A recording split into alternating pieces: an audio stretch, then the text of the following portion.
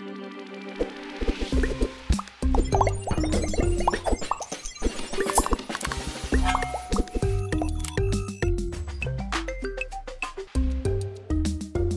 everyone. Welcome to a fantastic edition of the Cybersecurity Matters podcast. Join me, as always, is Mr. Christian Redshaw. I have no adjectives to describe you today, Christian, but how are you? Indescribably good. How are you doing? I am doing swell. Let's go with that. Very excited. More importantly, who do we have as a guest today? That is a good question, because I believe today we're kicking off our UK tour alongside Lee and Fortum there. So not really sure who the guest is. So it's a bit of a mystery, but I'm very excited to find out who it is. Let's open up the black box and bring Lee in. Yes, let's go into Pandora. Well, gents, we have another exciting episode today, and joining us is our co-host Lee. And Lee, who do we have on the show today? So we have James Nelson from AppCheck. James, do you want to introduce yourself? Yeah, hi guys. James from AppCheck, based in the UK, channel manager. Been with the company since the beginning. Have a good relationship with Lee and the guys. Brilliant. Awesome. You, Christian. Well, let's get into it, James. We're here to talk about cybersecurity. Generally speaking, in your opinion, why does cybersecurity even matter? Yeah, it's a good question, and one that get asked quite a lot, but the facts are you only have to look at the news pretty much any day of the week, and it's a relevant, thing that's happening, not just to organizations, but to individuals. And it's becoming more and more prevalent. So I've been working with AppCheck for 7 years, and the number of data breaches and how important people's data has become in that space of time, and how much cybersecurity affects that is kind of a big reason why it's just so important, not just to organizations, but to every individual. Mm-hmm. It just comes down to the value that an organization places on their data, right? 100%. And the reputation. It's not just data, it's reputation as well, because we see it a lot where it might not just be the loss of data, but brand reputation and all the monetary fines and all those bits that come with it as well. So at AppCheck, you guys have an amazing solution to help companies manage their vulnerabilities. So just in real layman's terms, what kind of vulnerabilities are we talking about here, and why on earth does this even matter to, let's say, executive management or a board of a small, medium-sized organization? Yeah, absolutely. So without going into it in too much technical detail, but there are different types of vulnerabilities out there. And when you're looking at that, you need to think about that as an organization. Where is your biggest threats come from? And the types of vulnerabilities that AppCheck looks for are ones within an organization's website. So things that could be based within the code of an organization's website. And alongside that is the infrastructure. So things like servers and firewalls that aren't being kept up to date. So from that perspective, they're the types of vulnerabilities that AppCheck are looking for. Gotcha. And are there certain industry sectors or verticals that you see are more open to understanding their current application vulnerabilities or network vulnerabilities? Is it more regulated industries? I'm curious to what you're seeing. Yeah, it's a good question, and the answer is kind of no, not really. Obviously, you would anticipate that the financial sector, insurance, e-commerce, things where a lot of business critical day-to-day goes through externally facing web apps, is an area where we see a lot of kind of success, and we work with a lot of organizations. But also it's areas like universities, colleges, schools, healthcare, logistics. The list could go on and on. It's anybody with an externally facing asset could potentially be somebody who would be a good person, a good fit to work with AppCheck, really. And I think there's also a misconception in the industry as well that, you give your website to someone else, they host it, it's secure. It's someone else's problem. Is that, that doesn't ring true. For the customers, outsourced it, it's someone else's problem, but that's your brand out there. That's your brand on the internet. Surely, being proactive about it and protecting it. James, what are you seeing from out there? We've scanned a website. It's hosted out externally. It's nothing to do with the customer's, day-to-day infrastructure. What vulnerabilities are out there? Yeah, there's so much, and it comes back to the point at the start about brand, like you say, brand reputation, and making your organization more secure. And the thing about it is if you've got a third party looking after maybe your website or infrastructure, how can you be absolutely certain, if you're not checking it yourself, that there aren't vulnerabilities in there? And the types of things that we see could be something like remote code execution, SQL injection, cross-site scripting, an out-of-date patch on a Microsoft server. And these types of things can lead to really serious consequences of, potentially loss of data, manipulation of the way in which your website looks, which can affect brand reputation. So there are so many different aspects that it can affect across the board, really. Yeah, I think one other area as well is that, a company, I'm sure most organizations know what a pen test is. Well, for those who don't, it's basically someone that you employ. They run a test against your environment, and then they give you a nice long report. Purposely trying to hack into your system. Yeah, they try and hack in. They're trying to simulate what these attackers are trying to do.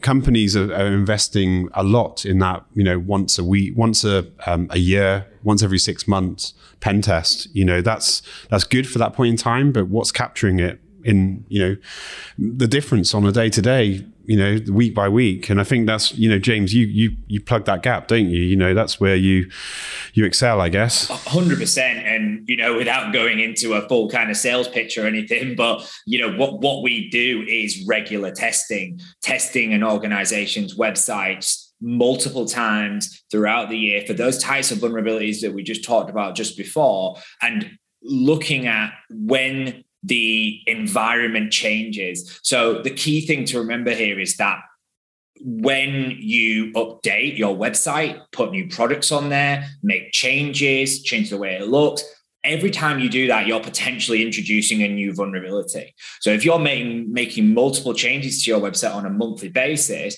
then how are you checking for those vulnerabilities? And the other area that obviously we haven't touched on yet is the fact that there are 0 days constantly coming out and been released. There's some really high profile bug bounty programs where people are finding 0 days all the time. Microsoft is famous for their bug bounty programs, and some of the other, the big players. So these are two areas that you've really got to think about. Well, how do I know that I'm not going to get caught out in one of these key areas if I'm just doing a test once a year? James, what's a 0 day for those in our audience that don't know? What's a 0 day? It's very, very highest level. A 0 day is a vulnerability that's never been seen before. So a brand new vulnerability in what we would call a vendor software. So somebody like a Microsoft, an Apple, a big organization, a vulnerability that is released, that comes out, that affects every single user of that potential application. Perfect. Thank you. So, if I'm a business owner, right, and we're, hearing you talk, we're hearing the IT team get really excited about managing vulnerabilities, and they think it's really cool. Why would I think it's cool? I mean, we've never really had cyber issues before. Why is properly managing our vulnerabilities proactively even, something that would be relevant to me versus let's wait until the situation arises and we have a problem? Yeah, it's the age-old argument that we have a lot with with customers and stuff. It's been proactive over being reactive. Do you want to be that business owner? Your brand reputation is in the press. Your customer data is lost. You're getting hit by fines because you are the organization that got caught out in a hack. That is the reactive approach. And what we see this all the time, where we will have an organization come to us and go, we need your help. We've just been hacked. We've just had a data breach. We've just had X, Y, Z. If you'd have been more proactive to start with, there's no guarantee, but it might have potentially prevented that attack, because you've already fixed something that somebody else has exploited. So it's the age-old argument as a business owner, as a business leader, you've got to think, well, do I want to wait till this happens, or am I going to try and do something about it before it does? And to your point there, I mean, when you're reactive, it is going to be more expensive. And one of the things I just want to better understand, when you're talking about websites, maybe we could differentiate the different levels of risk? Because let's say a company website is purely informational and it doesn't connect back to any portal or any, an internal network or what have you. Explain to me the level of risk there versus the level of risk with a website that maybe has a customer portal that launches where you can have direct access to customer data compared to, like I said, an informational website. Yeah, absolutely. It's a really good point. And part of this is understanding as an organization, where is your biggest risk?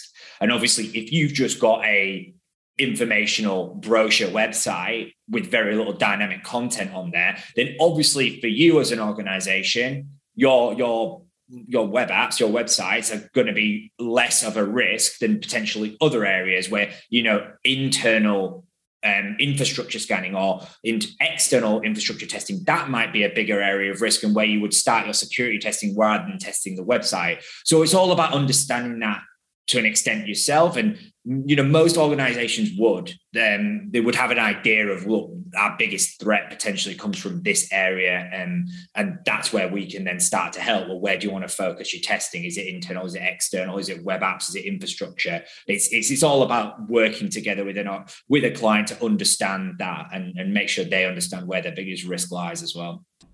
Yeah, and I think it's also about not just understanding where the risks are, but also how to fix them as well. It's a lot of cost in resolving some of these issues. And I believe, James, within the AppCheck solution that you can, provide it very, very clear guidance that, and a report that actually tells them how to resolve these issues, because there's so much complexity, so many moving parts. Do you have to go and be a web developer to go and fix these issues, or are you working with a team that can highlight the issues and then give you a link to a knowledge base, for instance? Yeah, exactly that. I always say when speaking to clients, it's not just about understanding where a vulnerability is. It's all great doing security testing and understanding where these risks are and making sure that you've got good visibility on them. But the flip side to that is, well, you've got to implement a really strong remedial plan and making sure that when you do find something, as you alluded to there, Lee, that you can actually fix it and you can do it in a timely fashion. And that's something that we try and really help with. We have a workflow management system. We integrate with ticketing systems to try and get around that problem, to really embed it in. James, thank you again so much for joining us today. That was absolutely fantastic. I know we're running low on time, but it was really great insight. Thank you for joining us, and enjoy the rest of your evening, and go Newcastle. Yeah. Thanks, guys. I appreciate it. Thank you very much for your time. Cheers. Cheers, James. Cheers, James. Thank you. Thank you. Christian and I will be right back to wrap up today's episode. That was a really, really interesting conversation. That was just thrilling. I really enjoyed that. What were your thoughts on it?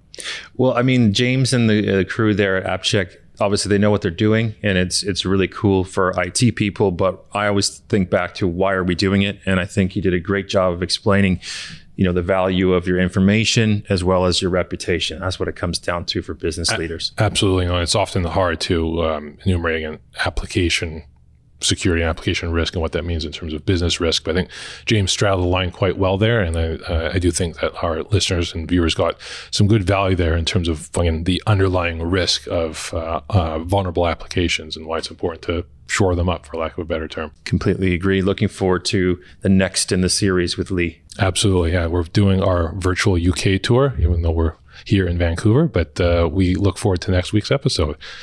Thank you, as always, to our loyal listeners and viewers for joining us each and every week. Please be sure to check back on previous episodes, either on your favorite podcasting platform or on the Cybersecurity Matters YouTube page. But until next time, be well, be safe, and thank you again for joining us on another edition of the Cybersecurity Matters podcast.